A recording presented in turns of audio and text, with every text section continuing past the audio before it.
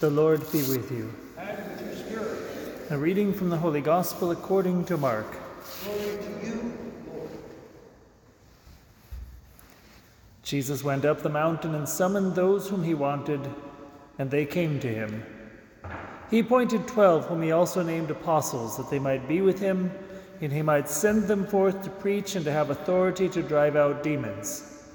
He appointed the 12, Simon, whom he named Peter, James, son of Zebedee, and John, the brother of James, whom he named Boanerges, that is, sons of thunder.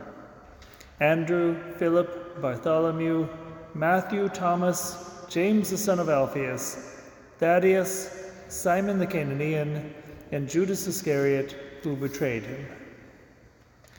The Gospel of the Lord.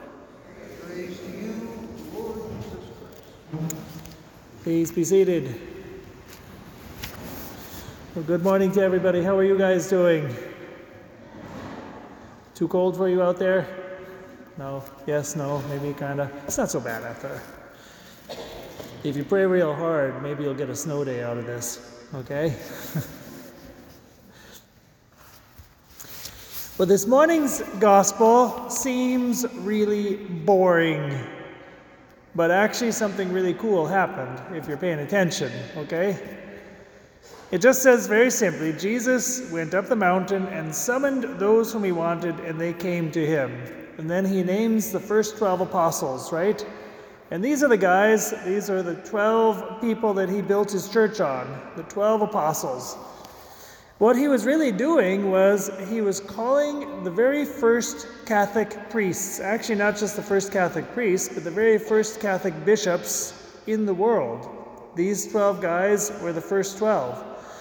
And it says something because every time Jesus calls somebody to be a priest, it's the same story. He does the same thing. It says Jesus, first of all, he's on the mountain, which is kind of a symbol. He's up above, right? You could say Jesus is on the tallest mountain ever, which is heaven. It's like he's way up there. And Jesus looks out at the world, and he looks and sees certain people and says, I want you, and I want you, and I want you, okay? And he calls them by name. He says, I want you to come and to serve me with all of your life. That's what he did to Monsignor Dwyer once upon a time. That's what he did to me and Father Epi and all the other priests that you know. Once upon a time, he looked out there and he said, I want this guy to be my priest. And not because priests are perfect, because I promise you, if you get to know me, you will know I am not perfect, right?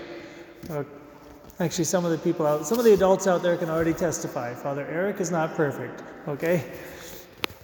Actually, when I used to do youth ministry, I used to deal with kids when I was in the Philippines. And do you know what my nickname was? It was a joke, but my nickname, see if you can guess. Yes. You have no idea. My nickname was Evil Priest. Kids used to say it as a joke because I was, at any given moment, I was liable to hit him with a water balloon or throw a frog at him or do something, push him into a swimming pool, do any of those things when I was doing my camps and stuff. So the kids would say, you're evil. But anyway, all those kids that used to call me Evil Priest are still in touch with me, and they're good friends, and some of them are actually married already. That was a long time ago. Okay? So anyway, the point is, Jesus does not look at you and say, I need perfect people to be priests. He just looks out and he says, he calls the ones that he wants. And priests are generally going to be ordinary guys. You can't be too weird and be a priest. If you're too weird, he's like, okay, well, you'll scare people off. But if you're just an ordinary guy, Jesus looks though and says, I want you to be mine. And that's what he calls. And why does he do that? Well, it says here, for three things. Number one, so that they can be with him. What does that mean? What does it mean to be with Jesus? Okay, yes. Doesn't mean to die and go to heaven. Well, that's also being with Jesus, but that's not what he means. Otherwise, I would have a very short priesthood. You raised your hand and now you're rubbing your chin.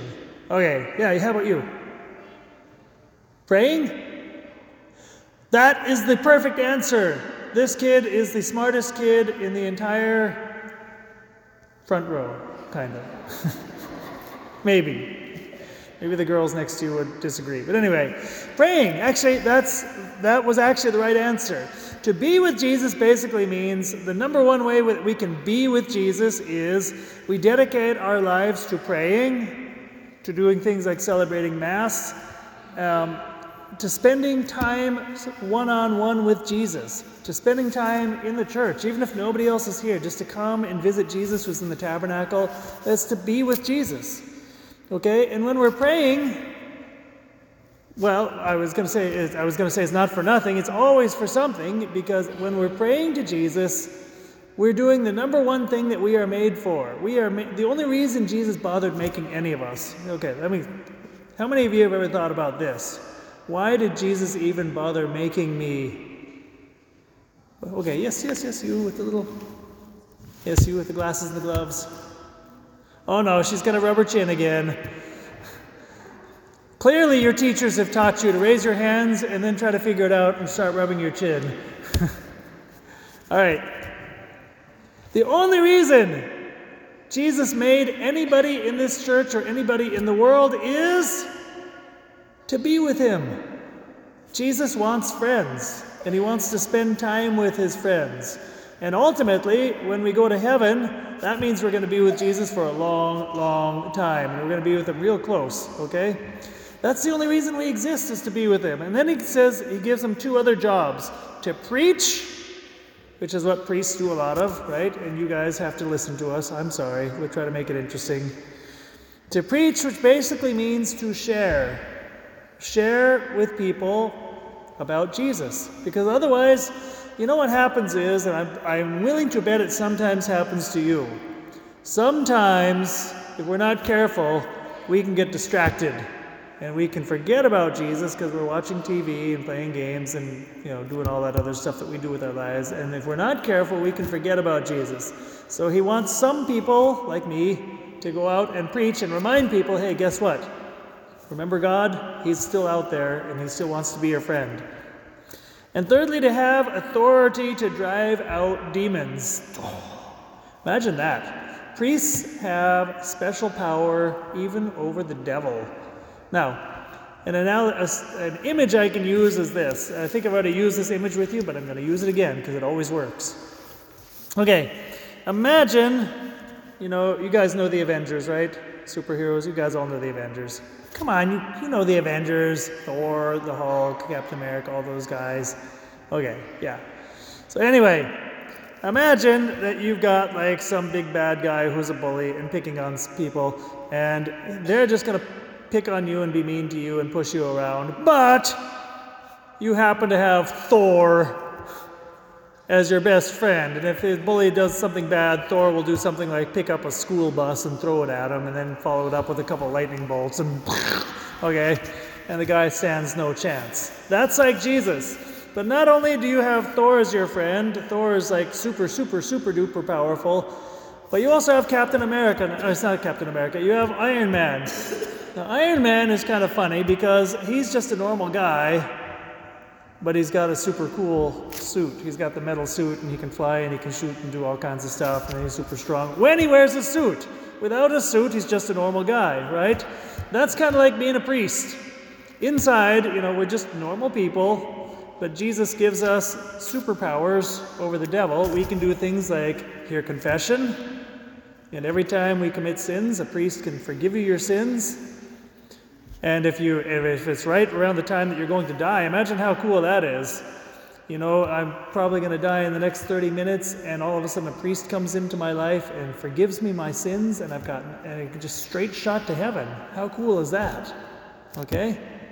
And we can give you the Eucharist, and we have special things that Jesus gives us, special powers that he gives the priest to be able to protect all the rest of us from the devil. And the truth is, Jesus is not done asking people to be priests, and the truth is, there's probably one or two or three or whatever of you that someday Jesus might say, hey, This microphone's pathetic. How about you be my priest? How about you be my superhero?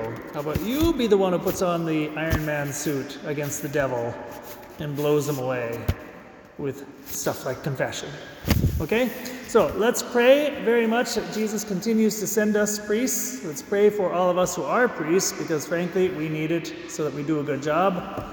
And let's thank him for the gift of the priesthood. In the name of the Father, and the Son, and the Holy Spirit.